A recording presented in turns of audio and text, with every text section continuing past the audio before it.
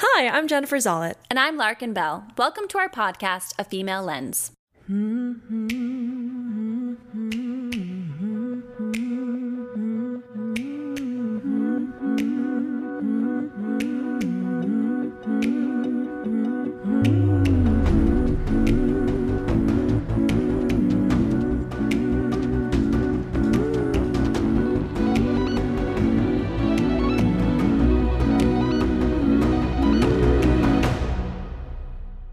We're back again for another segment of Women in Film in the News. Here we are. And in this case, it's kind of past news, but we feel it's interesting to look at it presently. It is.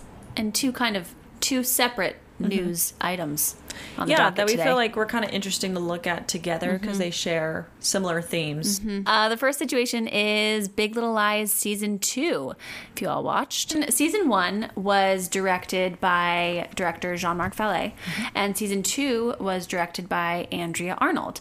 Jean-Marc Vallée went off and did Sharp Objects. Yep, for HBO as well. And so she was given the reins, like full reins, to make the whole season. And basically she did an awesome job. The cast talked about how much they loved her. HBO loved the dailies that they saw. Like, everybody was on board with her work. And then at the very end, she started editing, and then Jean-Marc Vallée came back and was like, hey, actually, I'm going to edit. And he took all of the footage, I guess, from her to his editing team in Seattle, I think. And then he did reshoots. I think 14 days? 17 days? Okay, 17 days. Doesn't matter. It's a lot of days of reshoots. So he could kind of do the episodes how he wanted it. And they just kind of made Andrea Arnold sit in the back seat. And she was not aware that this would be something that could happen at the end of this all. She thought she had, creative control. Cool. Yeah, the second thing we wanted to look at was the Crazy Rich Asians sequel writer situation with Adele Lim. Basically, she was a writer on the first film, and she was supposed to work on the second film as well. Yeah, logically. And she was going to co-write it with Peter Chiarelli. And basically, news broke in September that she was going to be leaving the production because of a pay disparity issue. He was offered $800,000 to $1 million for writing the script, whereas she was, it was reported that she was going to earn $110,000 plus on there, which is obviously a big difference. Right. If the math checks out there. And so she said she was going to leave. Peter Chiarelli did offer to split his fees. But she said he was nothing but gracious, but was like, with her ideals and morals, was like, I'm going to leave, basically. Right.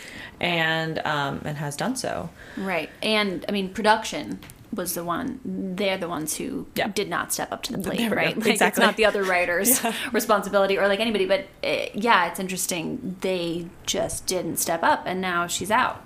Yeah.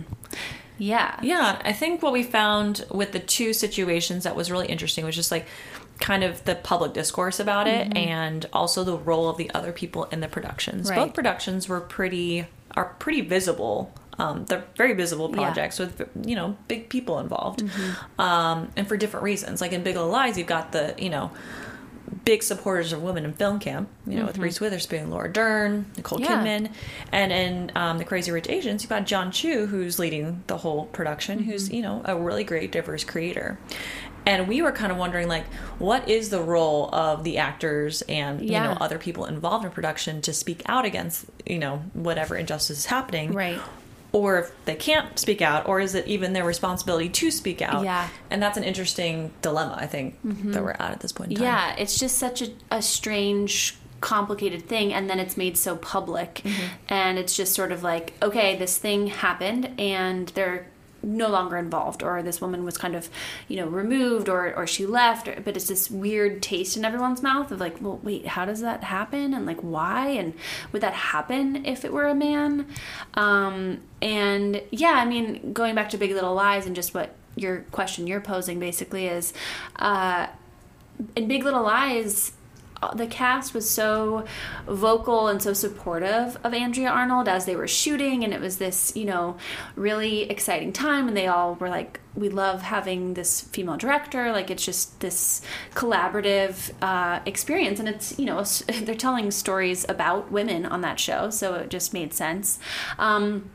But then it was like a little bit of radio silence when this all broke out, and it's sort of like, yeah, whose responsibility is it? And are they allowed to speak out? Maybe that's part of it. Contracts or something. Right, yeah. But it was interesting to just kind of not see any support, you know, for her or against Jean-Marc Vallée, or just like HBO for like whose responsibility, and why did that happen, and why was it such a kind of gross situation?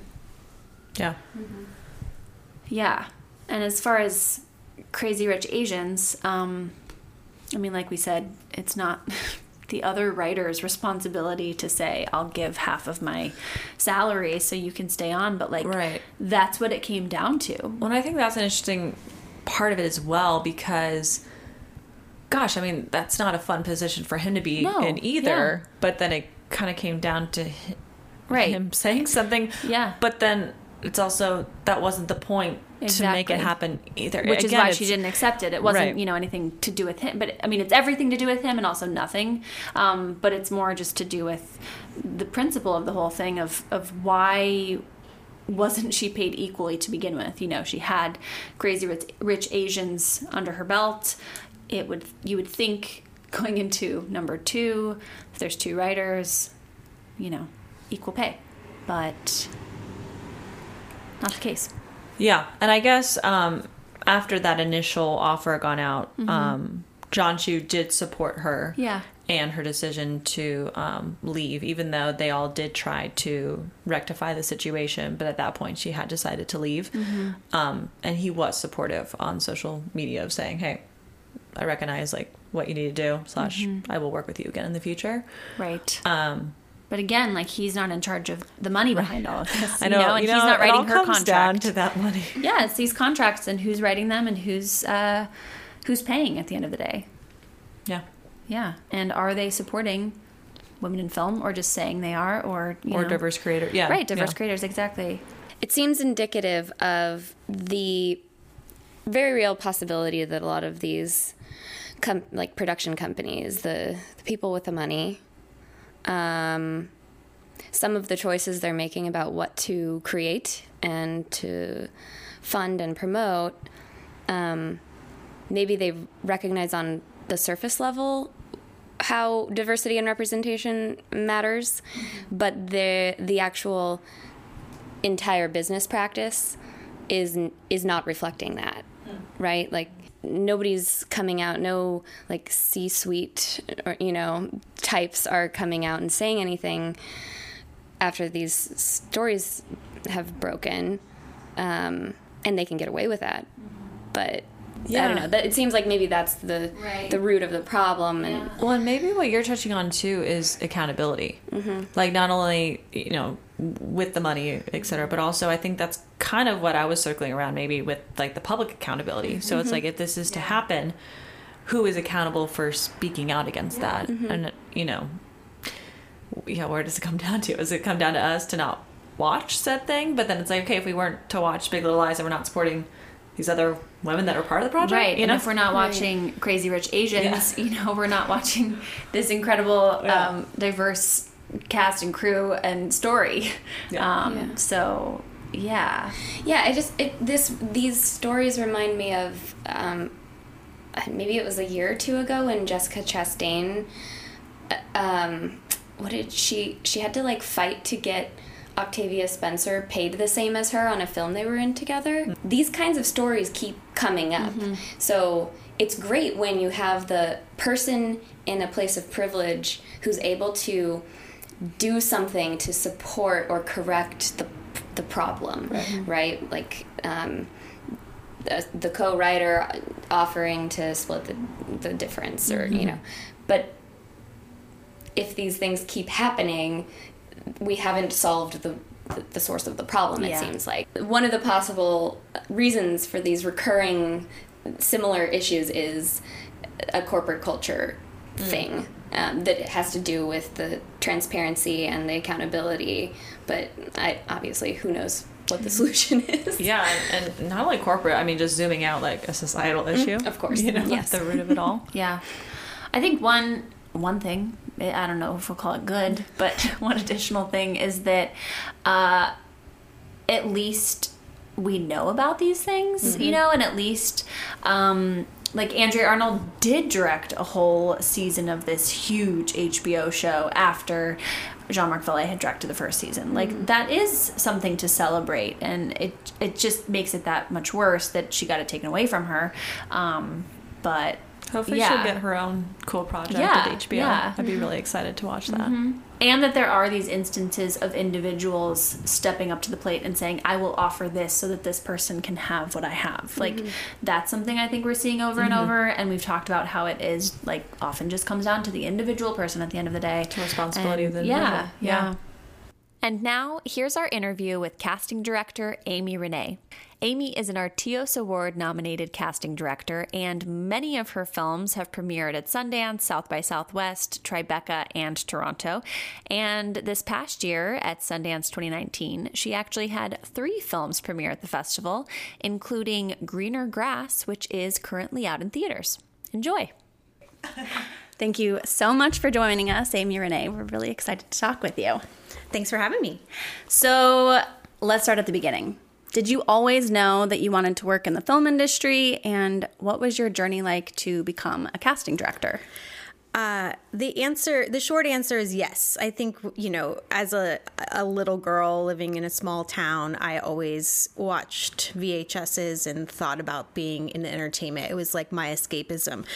The reality of that ever happening just seemed impossible. So I went to undergrad for art education, and I was a painter. And then I got my master's in film theory, still dancing around this world of like, I would love to be in film, but it just, wasn't an easy road to it. So after that, when I arrived in Los Angeles in the early 2000s, I was a makeup artist because I was like, well, I know how to paint and I'll paint on people's faces. So I basically just kind of made that up. And that was my first entertainment job here. And I did that for a really long time. What I learned from it is that I'm an introvert, and being on set for 16 hours a day, I'm not very good at. There is a skill set that you have to just be on for all that time. And I'm very much like, I need to go home and plug in and recharge. So it became evident that wasn't the easy path to where I needed to be. So a friend of mine was like, oh, the acting school that I work at is hiring. And I was like, cool. Okay. Benefits. Great. 8-hour days. Great. It's in Hollywood. Great. No expectations at all other than just like, here's a job. And it was really fascinating. I didn't go to school for acting or theater, so I had never been in this community before, and to see everyone be so supportive and book jobs and get better or get an agent and all of that community that was surrounding that I just felt so welcomed, and I was like, oh, this is really cool. I ended up working there for 3 years. I ran all of her classes, so basically if you came in and met with her, I would suggest a class you could be in, and then I would be checking in with you and making sure you like the class. So I was learning the actor's process through that. And then there wasn't the upward mobility that I was looking for. So a friend of mine was like, oh, do you want to try casting? And I was an intern for free. So at this point in my life, I started interning for free and working at a restaurant at night. So it was a real leap of faith for me because I was basically starting from scratch again. And I worked for Jeff Greenberg and his associate, Alan Hooper. And that, to this day, I say, is like the Harvard of casting lesson because they are so thorough. And Jeff is such a pro and been doing it for so long that I just paid attention. And literally my first day was like, here's a computer, here's a phone, and like answering the phone. I had no idea what I was doing. Like the learning curve was major. I always say, fake it till you make it. I was faking it hard. one of the other associates that was working in his office at that time was Justine Hempy, and she is an amazing casting director also. And she literally was just like, "Come here, baby bird," and like would tell me what a master list would tell me what an avail check is, like sides. I didn't know, like I didn't know a lot of things. I knew sides because of the acting school, but I was very like pre-K when it came to knowing what I was doing. So I mean, there was a couple of times where I think I like would mess up something, and Jeff, I could see him just like breathing deeply, trying to do his Zen. So God bless him for not like killing me. But I survived, and I survived through about 10 pilots with them. So for anyone that's dealt with network pilots, it's a lot, and it's kind of hell. But the good thing is that it's so quick and so intense that you're learning a lot. And literally every actor that would come in to audition for Jeff would be like, "Amey René, what are you doing here?" And I'm like, "Oh, I'm doing this now." Like, you know, and Jeff was like, one day he pulled me aside and he was like, "How do you know all these actors?" And I was like, "Oh, I know a lot of actors. Oh, okay, maybe I should do this. I don't know." You know, and then he was so sweet and would give me the freedom to like suggest people for co-star roles when we were working on Modern Family, and like, not that they booked it, but he gave me that freedom to like learn, which was awesome. And then after working for him for a minute, I went and worked for Jason Wood and Tammy Billick because they do more 1-hour dramas. So I was learning that, which is in that episodic world, you know, sometimes you're casting 17 roles in 1 week for an episode. So learning that pace and learning how to do deal memos and learning how to like just keep up with the paperwork alone as an associate is bananas on a TV show. So again, a huge learning curve. You just have to like wing it and figure it out. And they're both lovely humans. So they also did not fire me. And then leap of faith happened. My husband was offered a job at Microsoft in Seattle. And I was like, God damn it. I finally found what I want to do. Want. Now we're going to go to Seattle. And, as the universe would have it, I went there and looked on IMDb and I was like, who's making films here? And that's how I found Lynn Shelton and Megan Griffiths. And, you know, Lynn did Hump Day with Mark Duplass and Alicia Delmore. So like I kind of became friends with Alicia, and like such a small town, right? And it was the greatest gift I ever could have gotten. I met Megan Griffiths on like a Friday, and she was doing her movie Lucky Them that started shooting Monday. And she's like, "Can you be my local casting director?" It was literally like that. And so I was like, well, yeah, I can do that, you know? So I kind of fell into just being on my own and working with these indie filmmakers. And through that, I would go to film festivals for the films that would get, you know, screened, and I would meet more filmmakers there. And being a casting director, there's not a lot that go to film festivals. So, you know, you're meeting a lot of directors, you know, sometimes first-time directors, or they've done a short or whatever, but you're getting that pedigree of Sundance people, South by people, producers, actors, meeting actors. Maybe they want to like go off and do an indie or something. So I really just kind of like, the stakes were low, and I just did really low budget indies on my own. And through that, now 5 years later, it's just blossomed into 2 Netflix series. I've had 3 movies at Sundance this year. You know, it just keeps moving forward. So I finally feel like I found what I'm supposed to do. Nobody tell me I'm not allowed to do it anymore. I'll be very sad. But that is the longest answer to your question of how I got to where I'm at, sitting in this chair right now. That was great. It's a great answer. Okay. Yeah, I'm curious. Just hearing that story, it kind of sparked in me this question about like being open to learning. I think a lot of people can sometimes be like overwhelmed with like, I've never done this before, especially in the realm of filmmaking.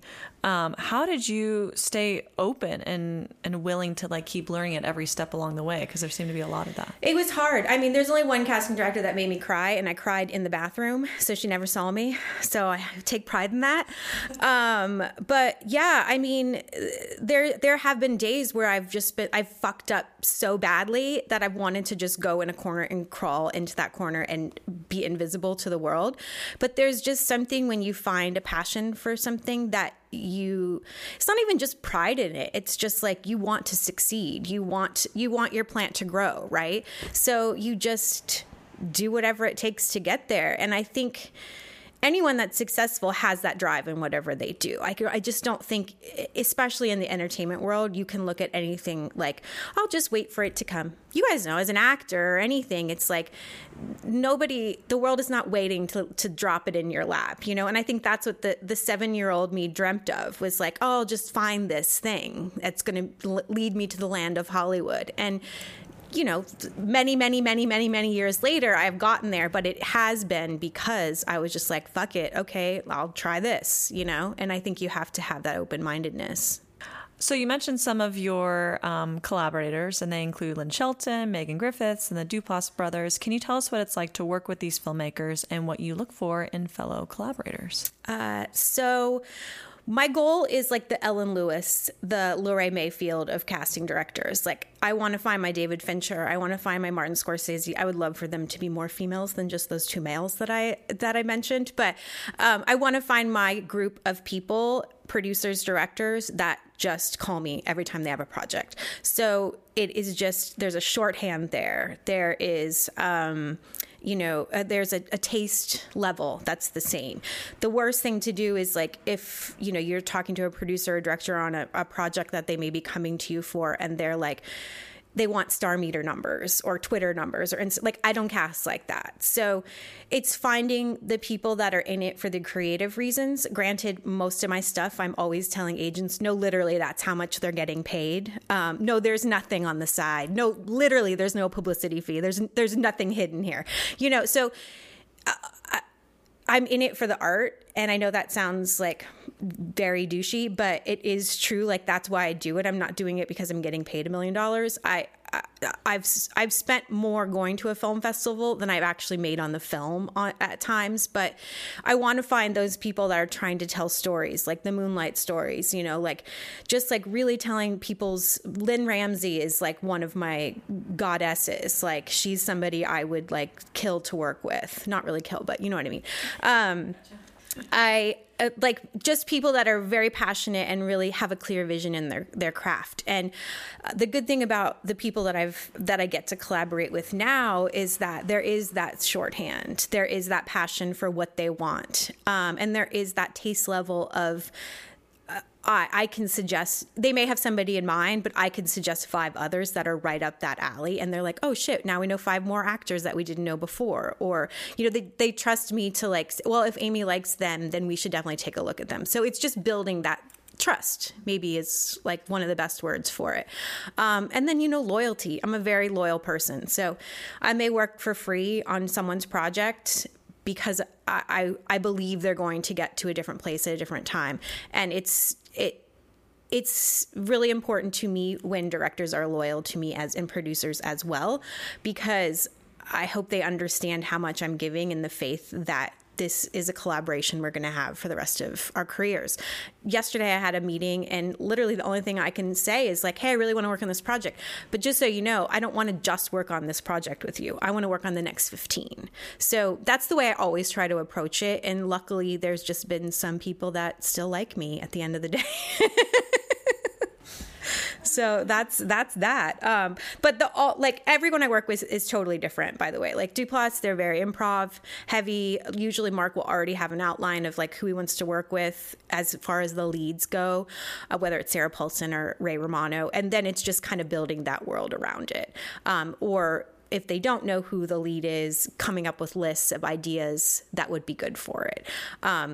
Other directors, you know, Jeremy Gerlich is somebody I work with, and he's always just like, okay, who's the hottest like 15-year-old funny kid right now, you know? And so like there's and then it's like educating him and getting materials on these actors and getting them to read and like physically showing him, because he, you know, isn't as educated as some other directors. That's not a bad thing. It's just he relies on me a little heavier to be like, here's the top 10. So everybody's different, and that's also what's kind of fun about it, because it would be a very boring day if it was all cookie cutter. But it's also managing personalities, you know, and knowing every director is different, but at the end of the day, the root of them is very similar. I think you have to be a crazy person to be a director because you're literally like running a marathon, but you're running 25 marathons at the same time with different department heads. So the way they keep that all under control and hopefully in a creative way is astounding to me. So my job is always to make their life easier, and if they are stuck on a role, we can't find it, it's working until 9:00 to come up with 5 new ideas that we hadn't thought of before. And just making sure that, like, at the end of the day, they're not struggling with the minutia. They don't need to know this agent was a pain in the ass today because of blah, blah, blah. They just need to know, yep, they're available. Do you want to offer it to them? So it's keeping that connection as well so that they have less stress when it comes to casting, because it's really hard. It's like dating. Directors, they spend years, if they wrote it or even if they've just been attached to it as a director, they are so attached to these characters, and a lot of times it's a personal story. And so when they finally decide on an actor they want to go out to, they have to fall in love with them like you would on a Tinder date. It's like you swipe right or swipe left. And like when an actor passes, it's an emotional thing for them. And I have to be there going, okay, cool. Nope. All good. Moving forward. We're going to find the right person. And we always do. That's what I always tell directors when they get in the trenches of like pass. It's like, it's all happening because the right actor is going to step into the role and it's going to be magical. But it gets hard, it gets, you start to feel that fatigue a little bit. And so I have to be a cheerleader. So as you mentioned, a lot of your casting work reflects this strong focus in independent film, and you kind of have this special knack, at least now, for picking projects that end up at Sundance. And you mentioned last year you had your 3 projects at Sundance, Paddleton, Big Time Adolescence, and Greener Grass.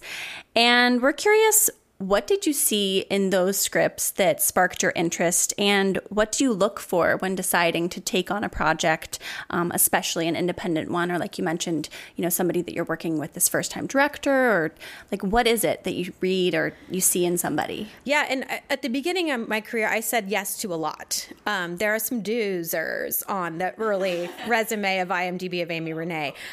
And why I did those is because if I fucked up, the stakes are so low. So what I have learned now, in that I've tried to build this brand and career, is that the script has to be there.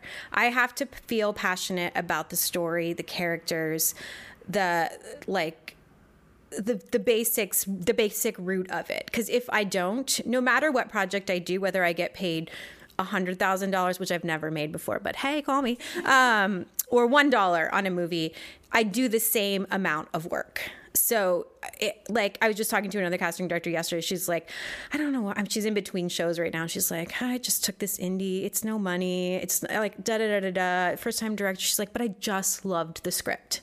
And that's the thing. So I have to, first of all, love that. Then there's the other elements that come into play. Maybe they had a short that played at South by. Maybe the producer has a pedigree and they've done things in the past that are like in line with what I'm into, or they've done a movie that I like. That's the other thing, because the way I have to approach any project is, how am I going to sell this? I'm a salesman at the end of the day. How am I going to sell this to an agent or manager to get it to the talent, to read it, to respond to it, to want to do it? Because most of the time I don't have a lot of money to offer them. So I have to get very creative. And if I can see ways in which the project can spark interest, whether it's a dark character and maybe somebody that usually gets only offered comedy, like thinking of those names and how exciting that would be for an actor to get, that's what excites me. And when I'm like, okay, well, let me balance this out and see how that will work. Because sometimes I'll read a script and I'm like, oh man, I wanted to say no to this, but it's so good. And then I'm just dying for someone else to read it. So I'm like sending it to my agents and managers, and like, they have a million scripts and I'm just, did you read it? Did you read it? Because I'm like, am I crazy?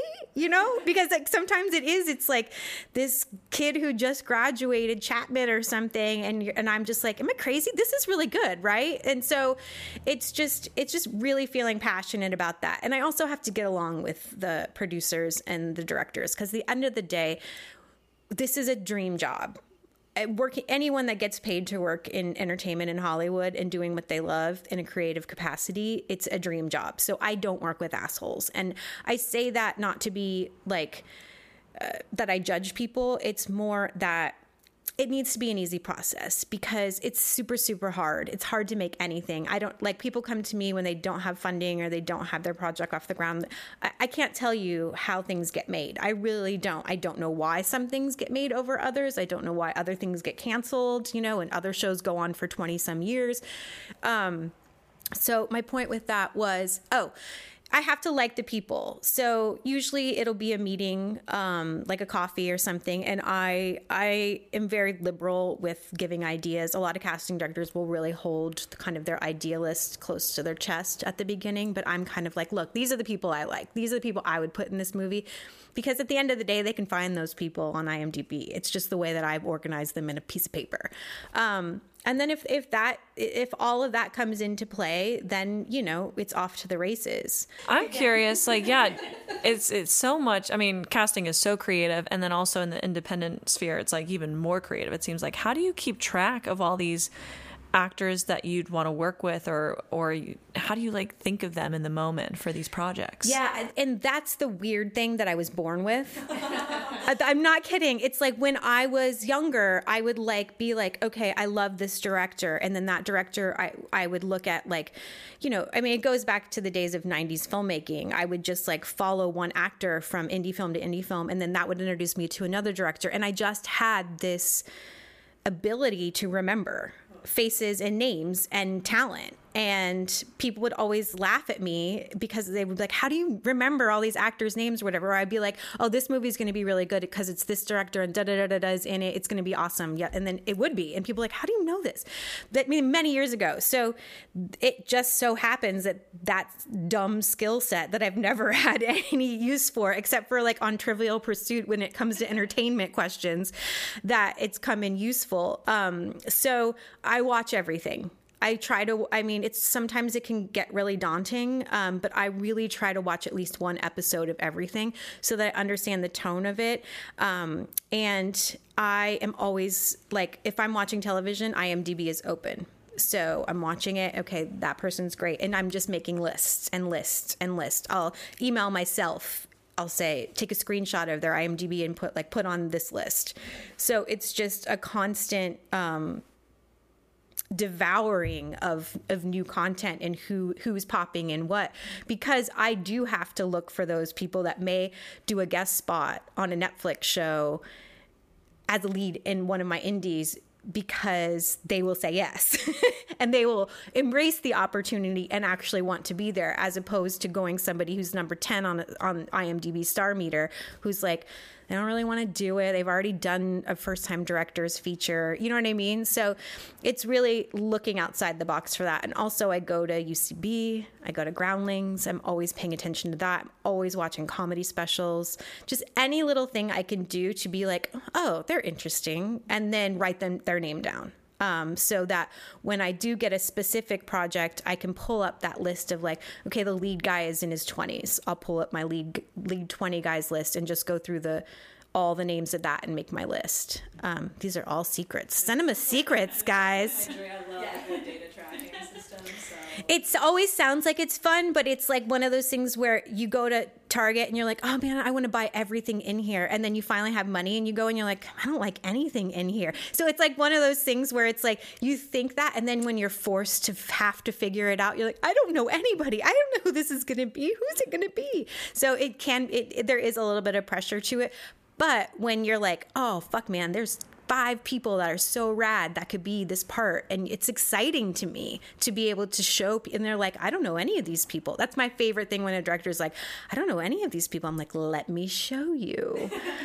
So yeah, it's really just, it's tracking that for the most part, which unless you have a passion for it, I've had assistants that don't, and they don't watch anything. And I'm like, I don't think this is going to be the right thing for you, because especially if you're in a demographic different than myself, I need you to watch those shows, because I'm not watching them. And I need you to be able to tell me who's popping and who would be great from that, you know, and who is the second or third lead in the show that we should be focusing on. You said before that you're often the third person to read the script. First the writer, director, then the producer, then you.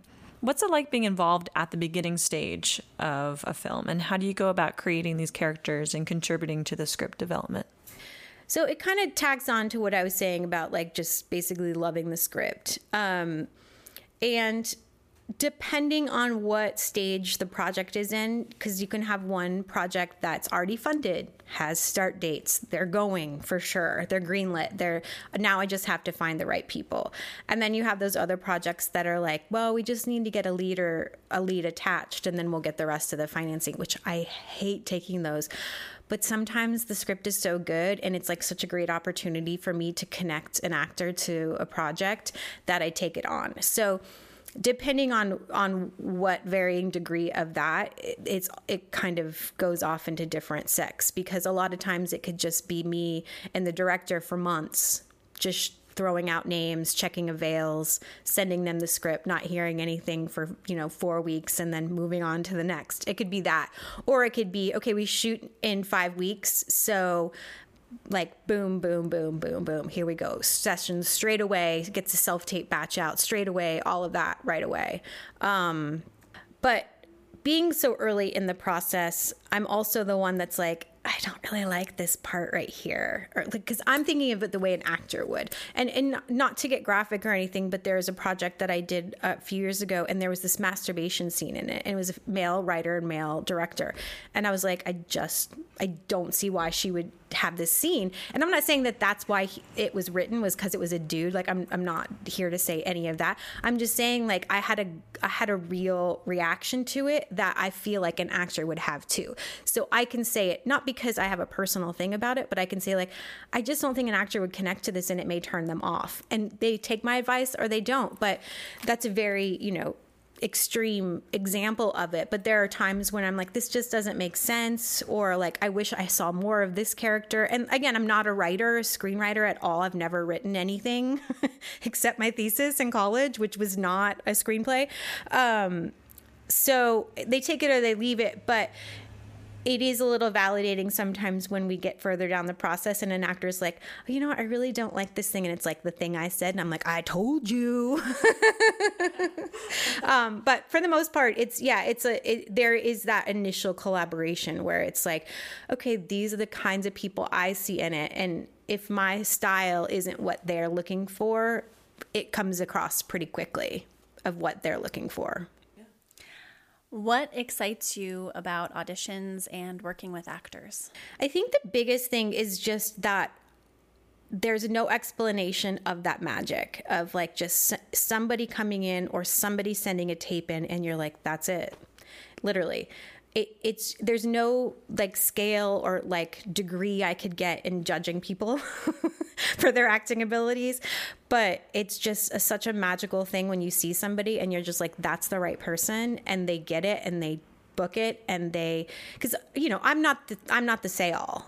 Sometimes the director isn't even the say-all. Sometimes it's a network or studio that's the say-all. So to see somebody really embody that character that was written is just such a magical thing. And then to see those people, sometimes you'll give them their first or second job, and then to see them book another series after that and go off and do other things, it's very validating to be like, oh, there was something I saw there and I was right. So you have your own casting company in Los Angeles. What was most surprising about starting your own business?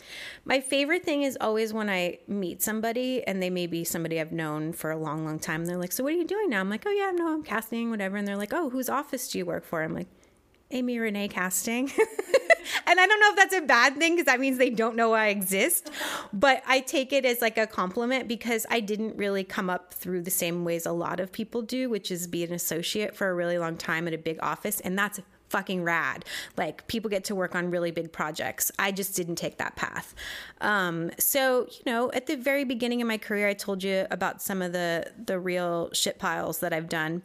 Just getting people to return your call, you know what I mean? And like getting people to understand your taste level and your brand. Like, yes, look, I'm telling you, like, it's a no money movie and it's a first time director, but I'm telling you, there's something there. And people that start trusting that over time is awesome. But it's taken that, to build that is, and I'm not, there's like, I'm not saying in any way, shape or form that I know everybody in town and they know my name. It's still a very teeny tiny percentage. So I'm still building that credibility, but that was the biggest thing, is I don't have anyone under me. So at the end of the day, if I mess up, I'm not just the assistant or associate on somebody's desk. I am the boss. And also, you know, having employees was a big change for me, because I got pretty busy pretty quickly. So I had like 3 people that had interned for me that now are all of a sudden working for me. And I'm like, yeah, okay, cool. You go take a lunch break. I don't know, like, you know, because I work all the time. I wake up, I go to my computer, and I don't stop. You know, a lot of my job will be putting out emails, putting out calls, and then I won't get answers for 3 hours. So when I was an associate and an assistant, that would kill me, because I would just be stuck chained to a desk waiting for the phone to ring. And it just was soul sucking for me. So the way I run my life is that I'll go hiking at 10. I'm here on a, you know, Tuesday afternoon talking to you guys. I live my life while I work. So sometimes that can be a double-edged sword, because there'll be a Saturday where I'm trying to negotiate something, or, you know, I have to make sure a meeting is happening or whatever. But then again, there's times when I'm at happy hour with my friends. So I run a different office space like that. And I think when you have other people, it's like, I don't want them to feel like they're always working on my time, but I do kind of need them to work on my time. So I'll tell people, I'm like, look, I may email you at 8:30. Do not feel like you have to answer it. It's just, that's when my juices are flowing, and that's when I'm like creative.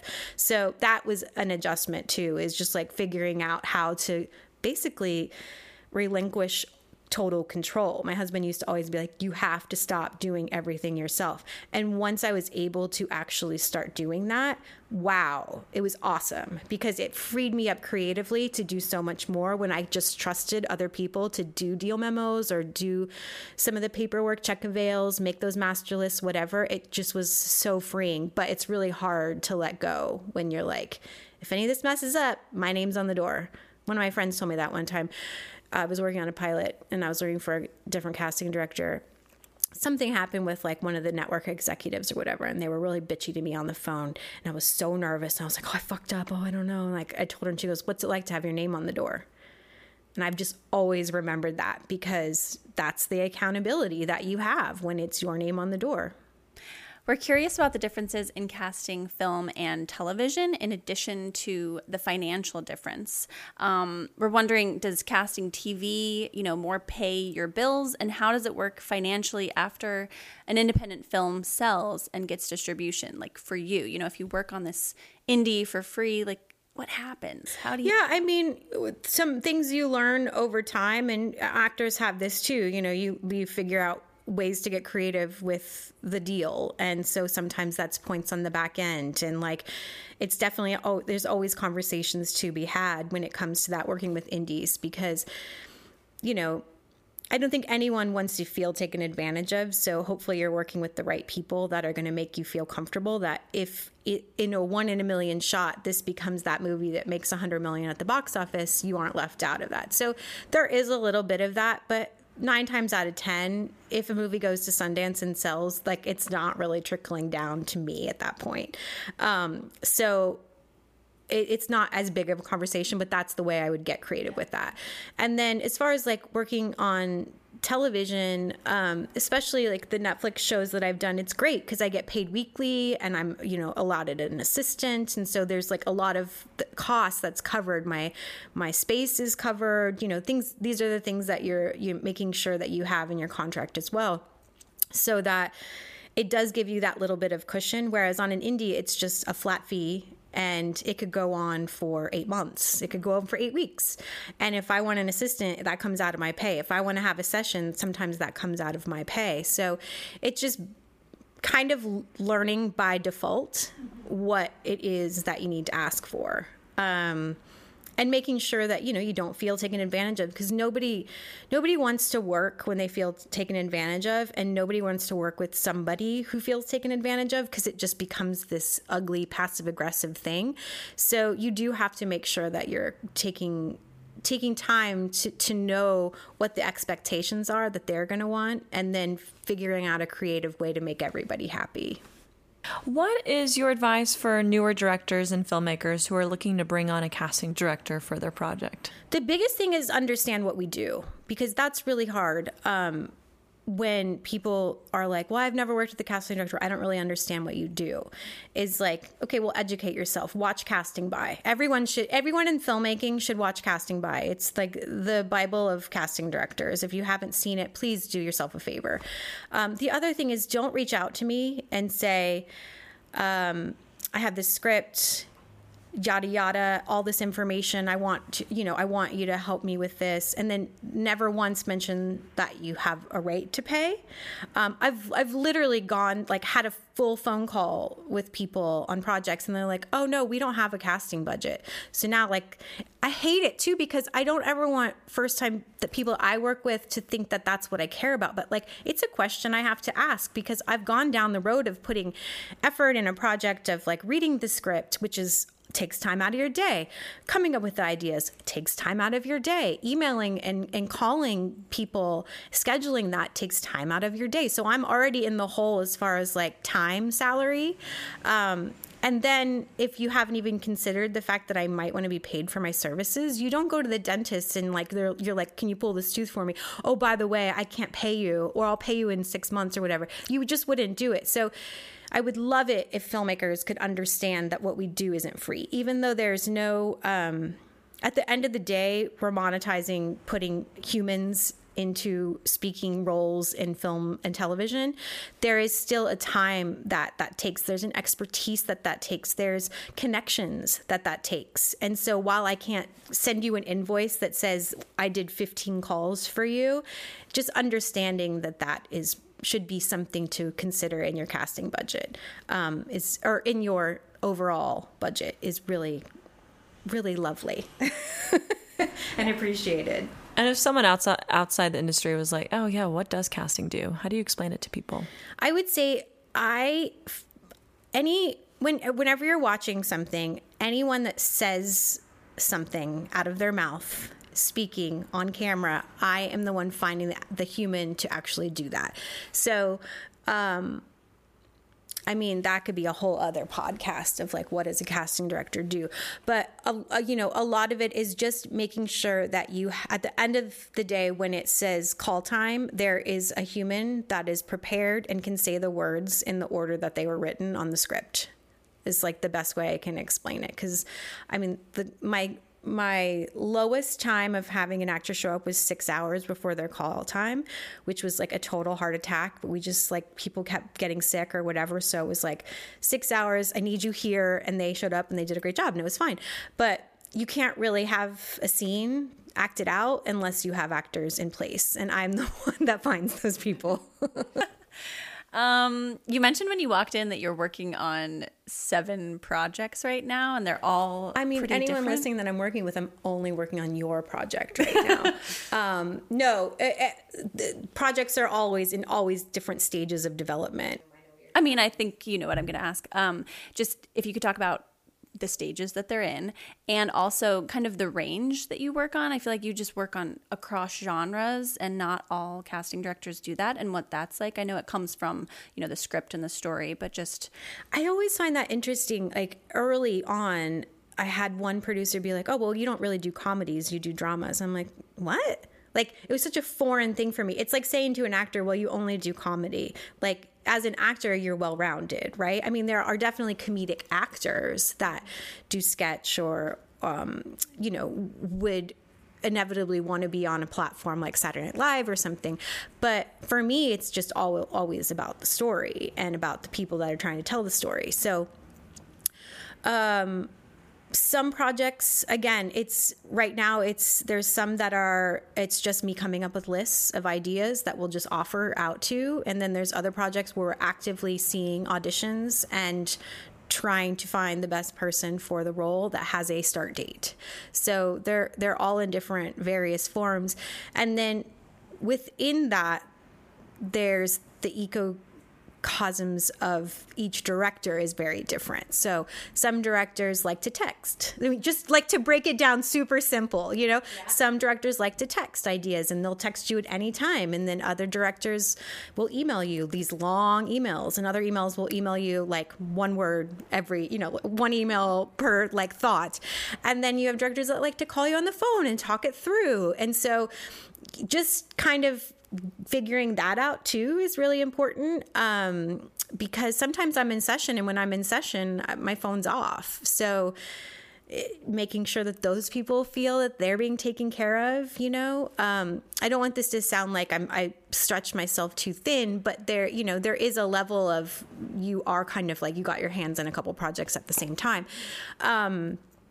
And I've found that, especially with people who want to do festival films and submit, summertime is very busy for indie films, because they either have kids as a star, so kids are out of school in the summer, or it's just cheaper for whatever reason to do it in the summer because of the location that they're using or whatever. So summer tends to be very busy for me.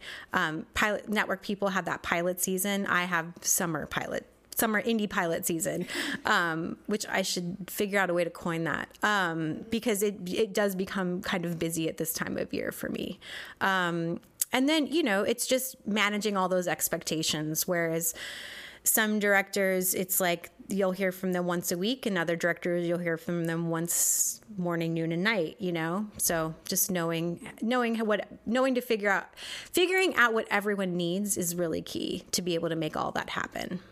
Yeah, and kind of piggybacking on that, like, just hearing you talk about the casting process, it sounds like the casting director really needs to, like, translate what the director's vision is, and then also, you know, take that in for yourself, and then how to communicate that to the actor. 100%. This doesn't exactly parallel that, but I have one director that I work with a lot, and he just needs you to explain it to him. And it was really hard for me to learn how to communicate with him, because when I would pitch somebody, and if he was against it, he's like, no, I'm not against it, just tell me why. And so learning like, oh, okay, so here's their reel here, but then not even that, like, I have to have my own opinion. I have to say why I think this person's going to pop. And so knowing how to vocally translate that to my director is something. And then also, you know, when it comes to actors auditioning for different projects, I always try to make sure they have everything they need. And I say this all the time, like if I'm sending out a breakdown, sadly, it doesn't always get translated to you guys when you're auditioning, but I always try to, you know, the director's name is there. Any past things the director has done, the producer's name is there. Just basically anything, like the role, here's the context of what this scene is if I can't give a script out. Just making sure you guys have all the tools so that you can give us what we need is really, really important to me. And it's super frustrating for me when actors don't do their research, because they should. You know, I've done TV shows where they walk in, they're like, what's the tone of this? And it just, A, it's like, don't waste my time, and B, it's kind of disrespectful, because when I go into a meeting, you better believe I've Googled everything about that person I'm meeting with. I know what they look like because I've Google imaged them. I know what they've worked on because I've looked on IMDb. I've done a regular Google to see if they have a website, and I've looked at everything. I'd take the time. And I think that's what actors sometimes forget, that that's part of their homework, is that they need to be just as educated as we are with their work to bring them in. And that gets lost a little bit in translation sometimes. I guess the other thing is just how you take the director's vision into then communicating that, like, if you're seeing a scene, you're like, you know, I know this person could be right, but they're just not getting it somehow. Like, how do you kind of communicate that? You know, and that's something I had to learn because I'm not an actor. And there is a jargon that actors have where you're directing somebody, you know, raising the stakes, or like all of these cliche things that you say, but it does, for me, I had to learn them from scratch. So for me to be able to kind of talk that shortcut a little bit with actors is definitely something. So like, you know, sometimes it may be as simple as you cannot go big enough. Because sometimes I just want, sometimes the things I do are very absurd, and I don't want them to get caught up in what that is. Just like think about it in the most simplest of structures, you know? And then other times, a lot of what I do is just talk to me like you're talking to me right now. And, you know, people want to put so much into it. And it's like, no, literally, just talk to me the way you're talking to me right now. That's all you need to do. So just kind of giving them those hints, because I'm never going to let an actor walk out the door that is right, that didn't get it on camera, because I would be dumb. I look like a rock star when I bring in 20 actors and 21 and a half of them are fucking awesome and right for the part, right? So actors also need to understand that I love you and I'm rooting for you. I wouldn't have brought you in because I could fit in 5 other people, you know? And so when you come in, I am going to take the time, if it's needed, to make sure I get you there. Sometimes people come in, they do a great read, but it's just not it. It's just not that. It's not that I don't want to spend the time with you to get you there. It's just, it should be an easy fit. And the same thing goes for when people send in self-tapes. We watch every tape. You know, we're constantly looking for those gems, because if we find them, we look great. It's totally selfish.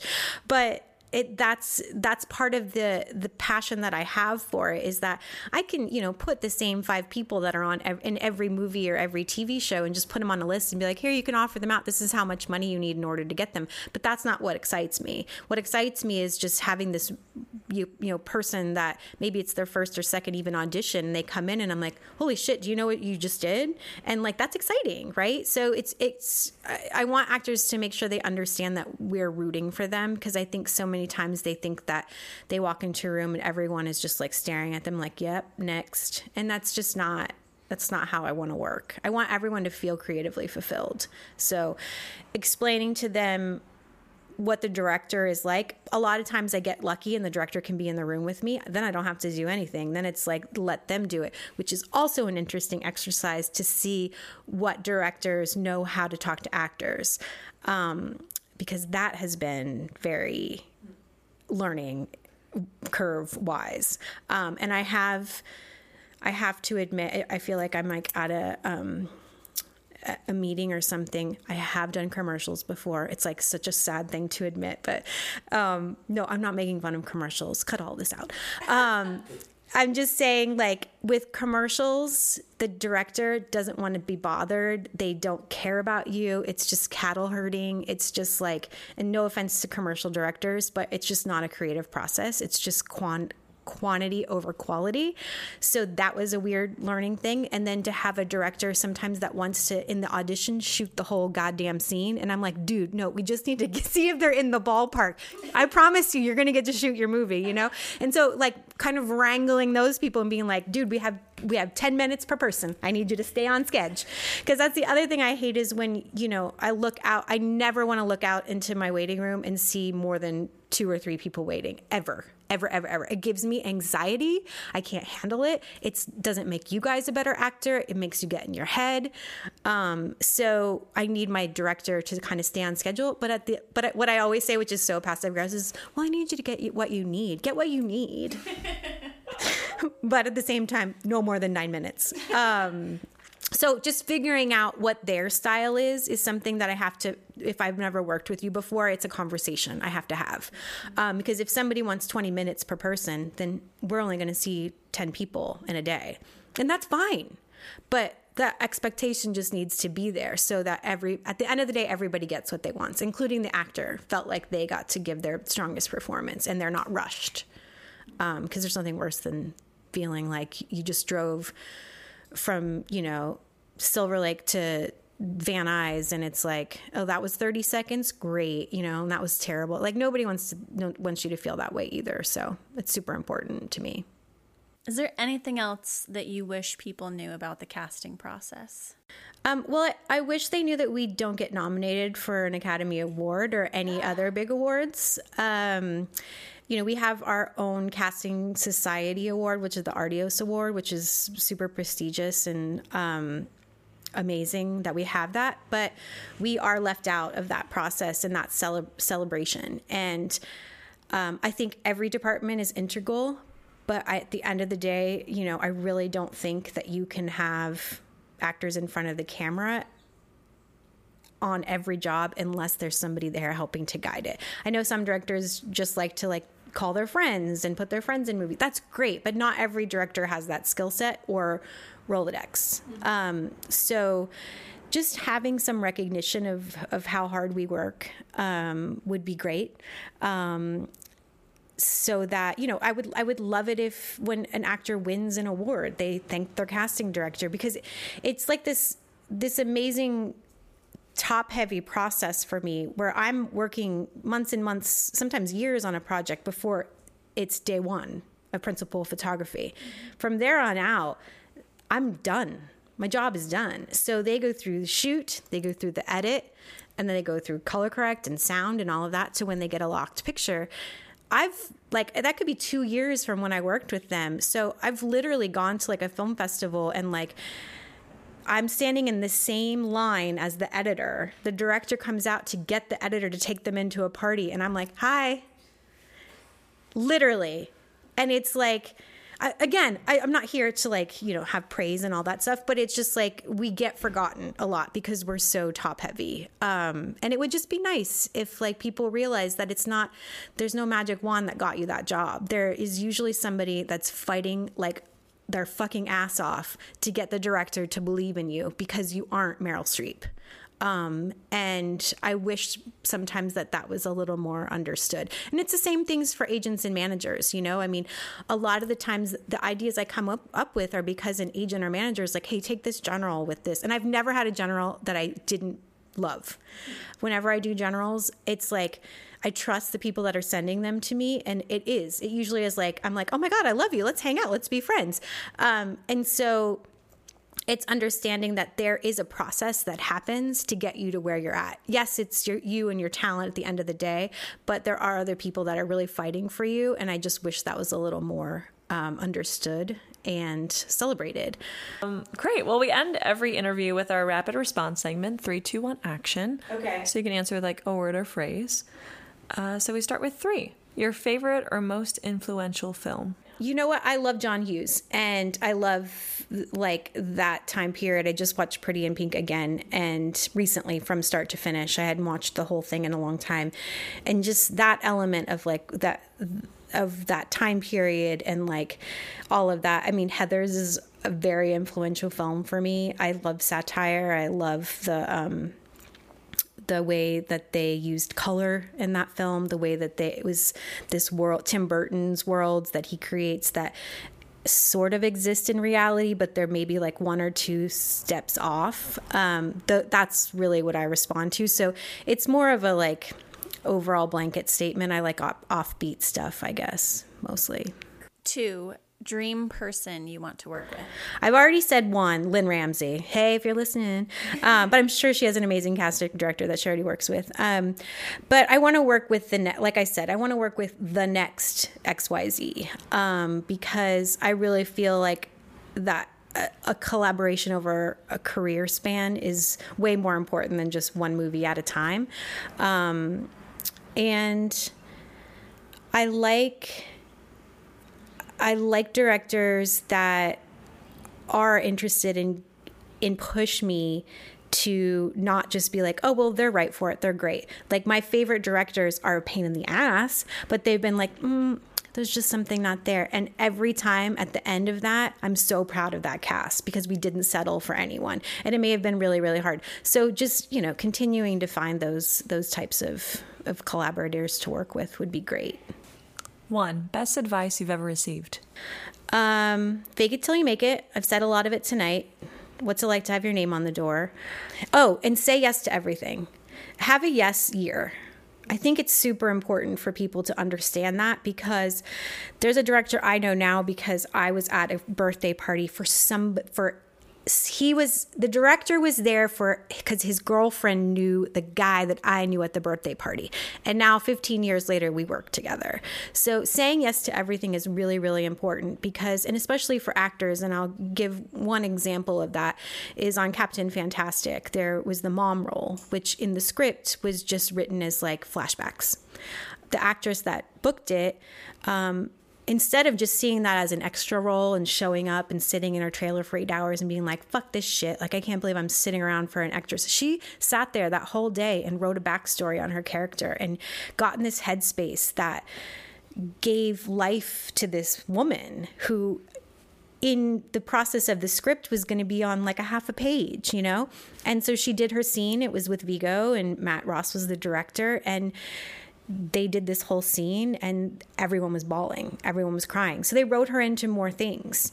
And just, if she hadn't have said yes, A, to doing an extra part, B, saying yes to the challenge of like sitting in her trailer for 8 hours and then having the balls to like act against Viggo Mortensen in what would have been an extra part and really moving them, like that's all saying yes to me. And I think that the best things in your life can come from those. And it's one thing that I hate about, I don't want to say agents and managers, but I'll just say sometimes the pushers of things that don't see the value outside of monetary. And they don't see that like the AD on this stupid little indie 5 years from now could be the biggest producer working. And that is really important to me in seeing that. And I learned a lot of that when I was an assistant, because I remember who was not nice to me. I remember who would call and be a dick or whatever. And I just think there's no place for it. And so just remembering that you never know who anyone is. So be nice to everybody and just say yes, because you never know where it could lead you to. Action. What are you most looking forward to right now? I am looking forward to being really busy, and a couple of shows I am just excited for the world to know exist. I have one show, not to plug, but my husband is hard of hearing. He's deaf. He wears hearing aids. And I got the pleasure of being able to work on a show on Sundance now, season 2, called This Close. The leads and the creators are deaf. And it's really just a day in the life of these two actors living their lives being deaf. And it's such a interesting microcosm of the world that I don't think people realize, like what it's like to live with somebody who doesn't hear, and to have that be in my personal life, and then to get to work on the show was like, literally my therapist was like, you do see this is crazy, right?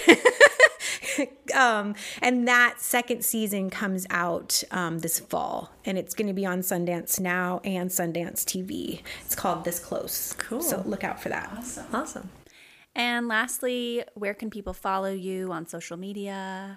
On the soch, I'm on Instagram, Amey René Casting. That's the one, like, that if you want to see what's up with me, I don't put any of my casting stuff on my personal one. So if you want to see pictures of my dogs and my horse, then you go to Amey René. If you want to see, like, me politely bragging about a film that's at a film festival or an actor that I really think is rad, then you go to Amey René Casting. So that's the main place for me. Yeah. Awesome. Well, thanks so much, Amey René. Thanks for having me, guys. I appreciate you so much. You can find us at afemalelens.com and at afemalelens on Instagram and Twitter. You can email us at afemalelens@gmail.com. And you can download the show anywhere you listen to podcasts and on Apple Podcasts, where we'd love it if you left us a review. Our theme song was composed by Jesse Nelson. Our logos are by Megan Cafferty. This podcast is produced by Jennifer Zollet and Larkin Bell.